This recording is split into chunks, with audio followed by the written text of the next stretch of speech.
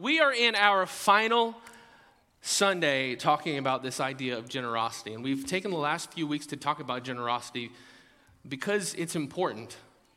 Because while we might think of the holiness of God or the love of God or maybe the strength of God, these characteristics that are common to our understanding of who God is, I think one that we can overlook is this idea of the generosity of God. And so we've looked at how God is generous and how he calls us to be generous. And today, we're going to do that one more time. So if you will stand with me, we're going to read from Matthew chapter 6, verses 19 through 21. Matthew chapter 6, verses 19 through 21. Do not lay up for yourselves treasures on earth, where moth and rust destroy and where thieves break in and steal. But lay up for yourselves treasure in heaven, where neither moth nor rust destroys, and where thieves do not break in and steal. For where your treasure is, there your heart will be also. This is the word of the Lord to us. Let's pray. Father, I thank you that you are so generous to us. And God, I thank you that in your generosity, you invite us to treasure the right things. And Lord, I pray that as we set our hearts on you, as we seek to devote our lives to you, to loving you, to obeying you, to living in a way that would be considered honorable in your eyes, that generosity would flow. Because we understand that our treasure is not here on earth, our treasure is not found in our things or our stuff, but in the God who provides these things. God, I pray that we would be open-handed with the things of the earth, and that we would seek to obtain what ultimately we would never be able to otherwise lose. Holy Spirit, we invite you and ask you to be with us now, we pray. In Jesus' name, amen. You may be seated.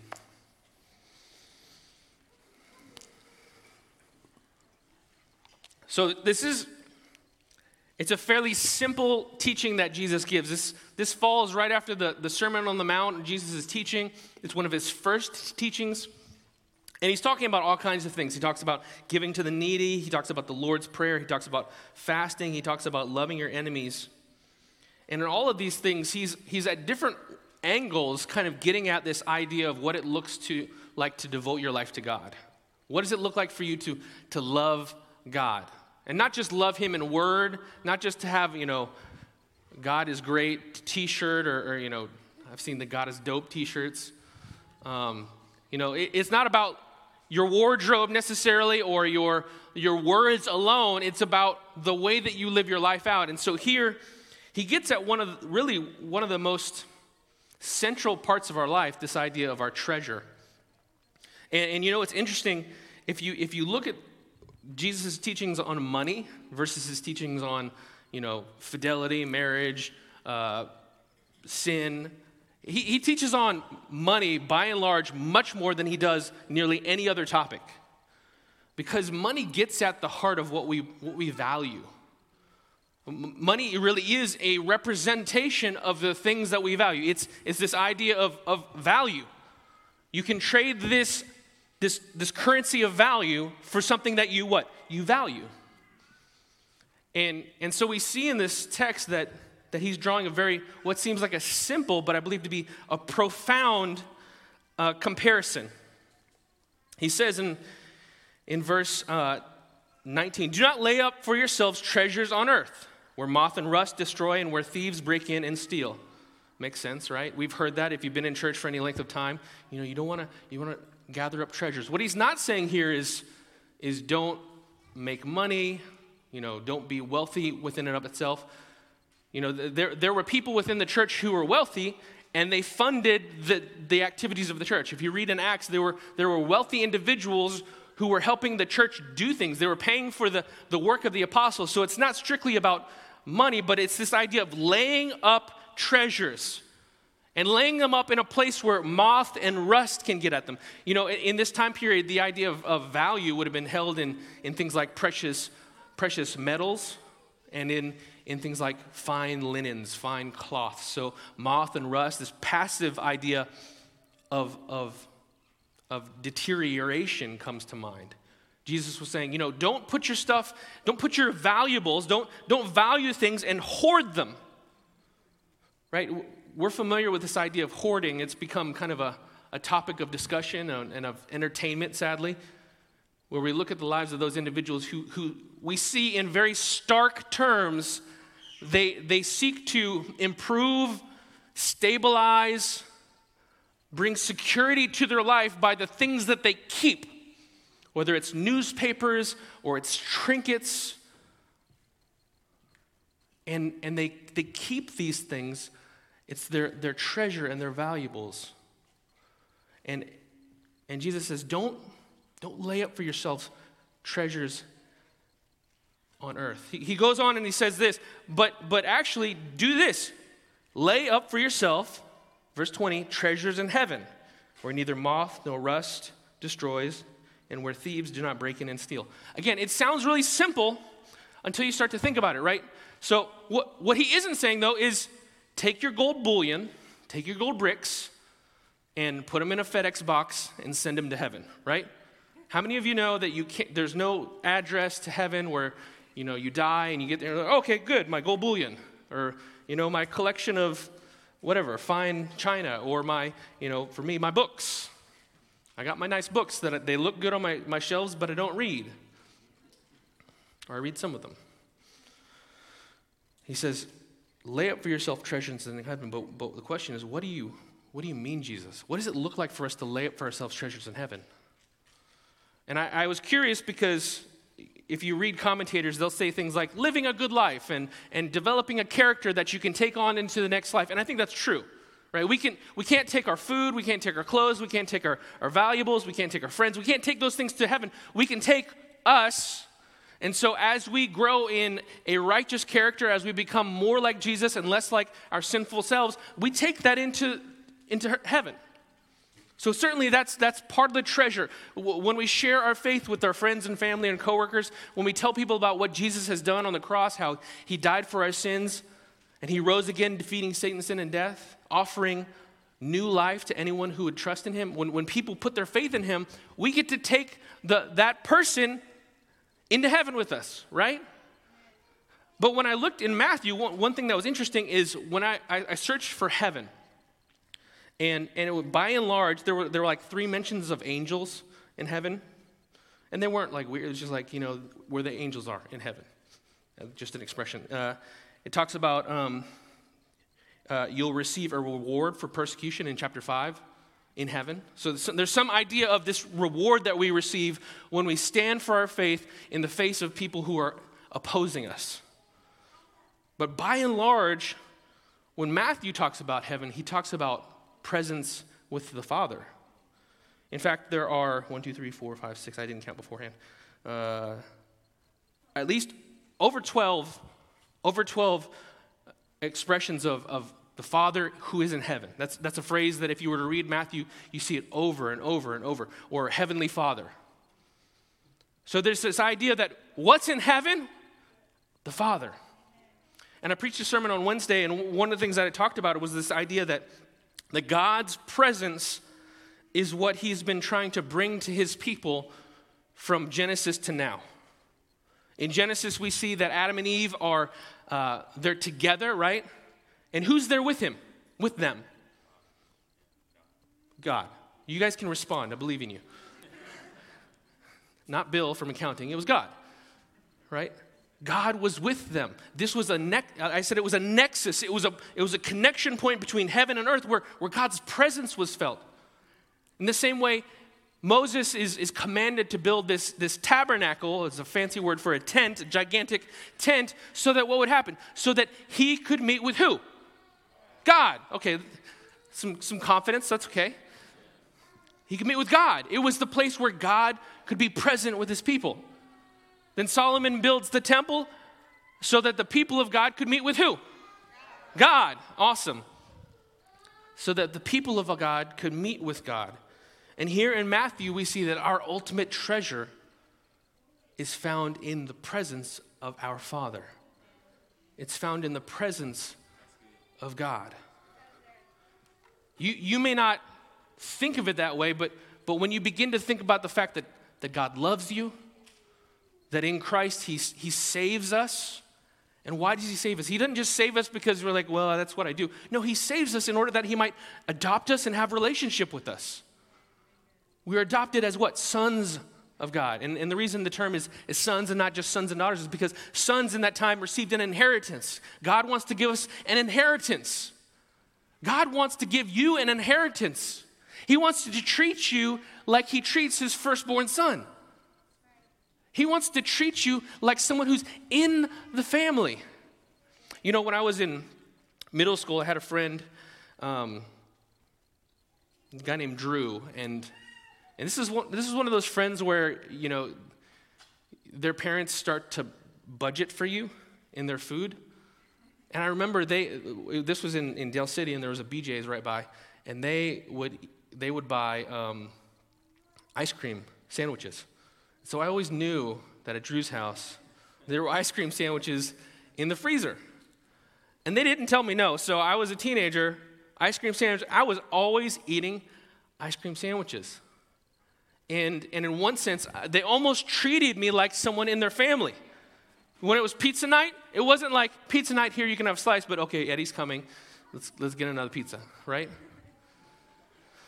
I remember being, 5 or 6, and it was me, and we were in Alabama, so it was like there was a road, and then there was just like country.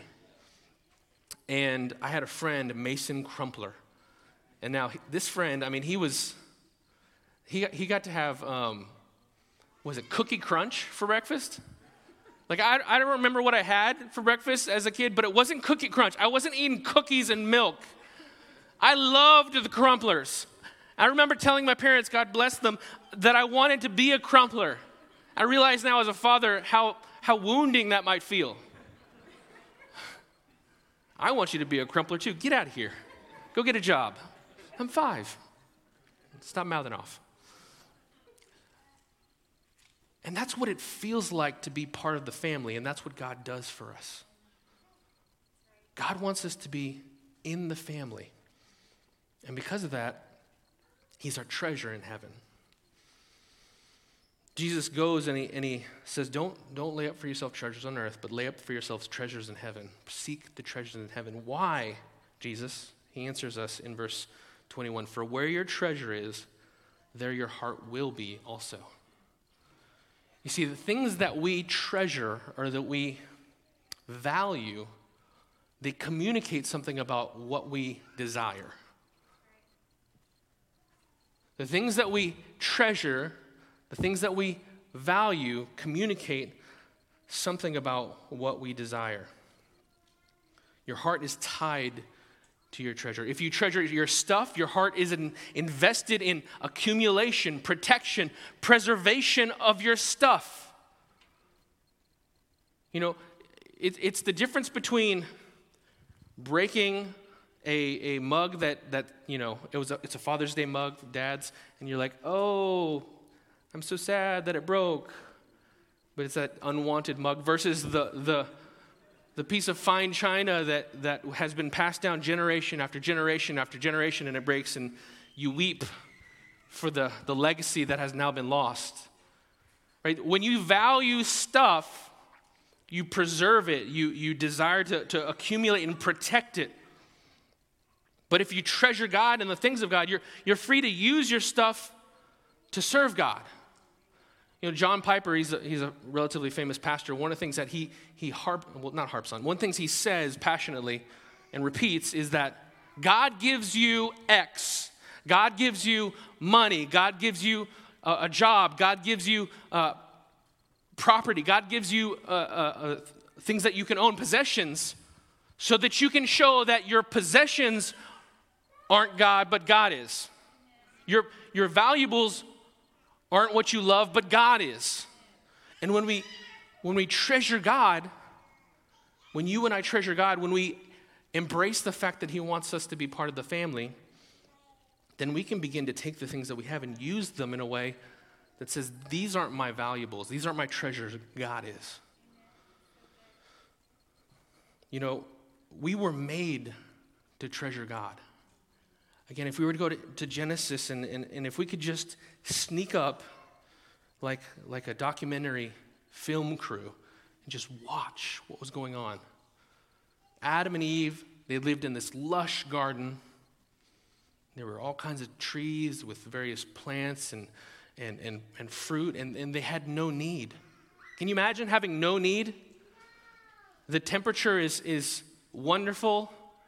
You know, they're married, they're together, there's no need for clothes, they've got food, there's no need for work, or there's no need rather for hard labor. They were working, they were cultivating that garden, but they weren't working hard, they weren't working fruitlessly.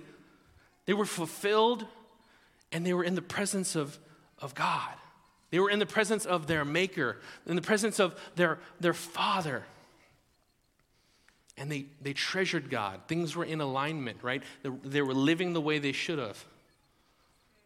And when sin entered into the world, when Adam and Eve were tempted and they chose to listen to a snake instead of listening to God, the idea of treasure, it shifted. And they treasured their own autonomy, their own ability to make decisions. They treasured themselves and their own sense of defining their own destiny over God. And in Romans, it talks about that there's an exchange for the glory of God, for the glory of stuff. We were made to treasure God. You were made to treasure God. There's this church father, Augustine, I'm not sure how you should say it. If you've grown up in the Catholic Church or in maybe a high church tradition, you might have heard of this man, but he's a church father. And one famous quote that he makes in his autobiography is he says this: "You have made us for yourselves, and our heart is restless until it rests in you."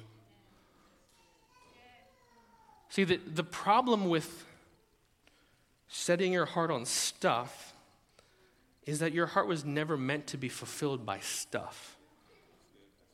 And we are restless.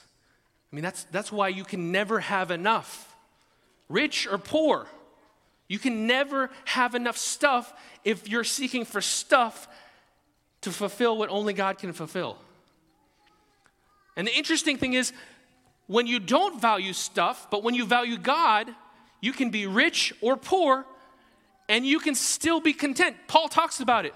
I've found what it means to be content, whether in rich provision or in poverty. I can do all things through what? Through Christ who strengthens me. That's not a quote to go on the back of a basketball t-shirt. That speaks of God's care for us and our contentment within his provision. We were made to treasure God. You know, there's this man, Jim Elliot. You may be familiar with him. Maybe you read about from his wife, Elizabeth Elliot. She's written a few books. She's kind of a big deal. I commend her writings to you. I haven't read them, but my wife has. I don't know. Anyways, one's called Passion and Purity. It was a thing that was like, if you're a young lady and you're not married, read this book.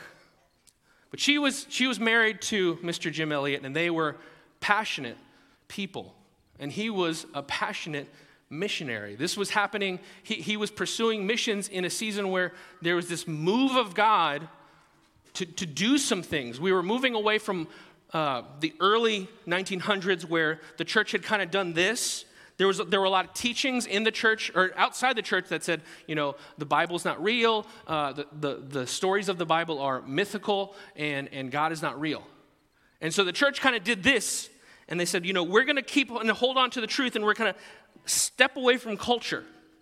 But then in the 50s, you got guys like Billy Graham, and this guy comes, and there's this move of God to get back into the culture, to get back into the world.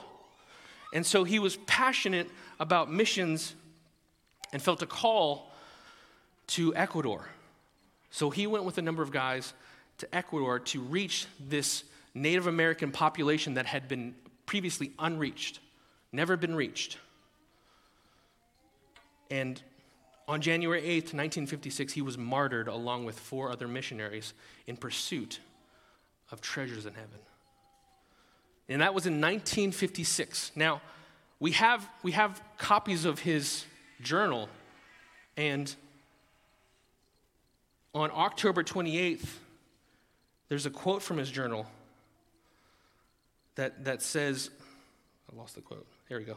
It says this: "He is no fool who gives what he cannot keep to gain that which he cannot lose."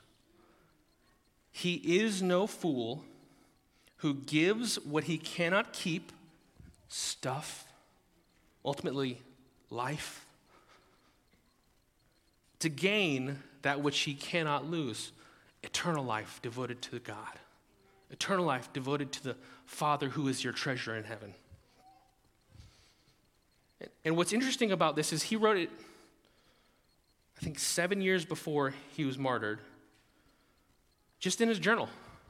This was a man who was so focused on this idea of treasuring God that in his own personal thoughts, this was prior to blogs. This wasn't a blog post that he's trying to build a platform and, hey guys, this is tweetable, all right?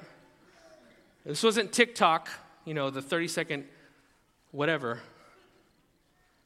No, he's just reflecting on the nature of God, the value of life, and he values rightly when he says that he is no fool who gives what he cannot keep in order to gain that which he cannot lose. And he lived his life generously. He went to people who didn't deserve anything from him, who didn't have anything to offer him, who weren't even really interested in him being there, and he offered all that he had. All that he had. And why did he do it? Because that's what his daddy does. God the Father, he loves us, and what does he do? He shows us his love in this way. John 3:16, "For God so loved the world." That doesn't speak of the breadth or the greatness of God's love, although God's love is great. It talks about the specific way that he loves us. How does he show us his love for us? He's generous. He gives. What does he give? The most valuable thing he can give, his son, so that whoever would have faith in him would not die but have eternal life.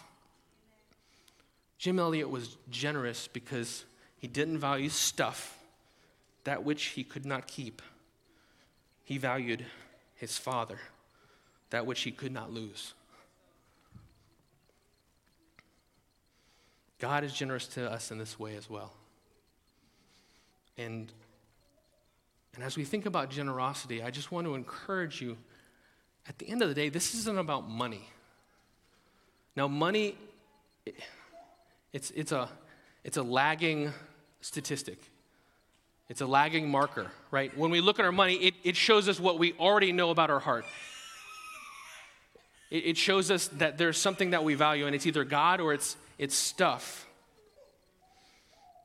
And today, I want to encourage you that God is worthy of your affections. God is worthy of your love. God is worthy of your life. God is worthy to be treasured. And as we reflect on this, we can look at our lives and say, okay, where is my treasure? Where is my heart? You can look at your bank statement. Where is my treasure? Where is my heart? Look at your relationships. Where is my treasure? Where is my heart? Look at your profession. Where is my treasure? Where is my heart? And God invites you to realign your life, treasuring the right things so that you might receive the right things. Let's pray. Father God, we love you. Father, we thank you that you love us. God, I thank you that you offer eternal life to us because of your own generosity. That there's nothing in us that makes us worthy of being counted right, of having our sins taken away, of receiving your love and being adopted into your family and called one of your own. There's nothing within our own lives that we can say that's why. But it's because of your grace toward us, your unmerited favor, your willingness to love people who are otherwise undeserving and unloving. God, I thank you for your generosity. And I pray that you would help us to treasure the right things. Some of you, this means repenting of trusting in and treasuring the wrong things.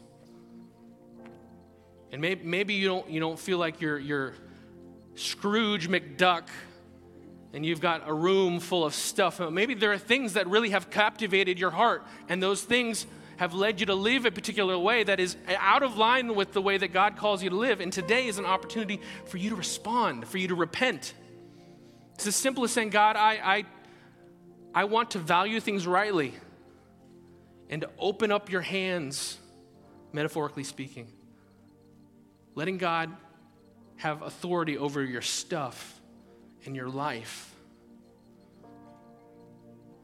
You know, if you're in this room and you've never trusted in Jesus as your Lord and Savior, if you've never put your trust in God, I think Augustine's right when he says that our hearts are restless until they find their rest in you.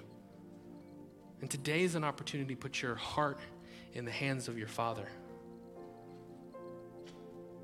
You can trust God. You can receive forgiveness because of the work of his Son. And you can live a life knowing that you have treasure in heaven. If that's you, if you want to put your trust in God as your Lord and Savior, if you're online, you can just click the link to talk to one of our hosts. If you're in here, you can just put your hand up in the air. I'll pray for you.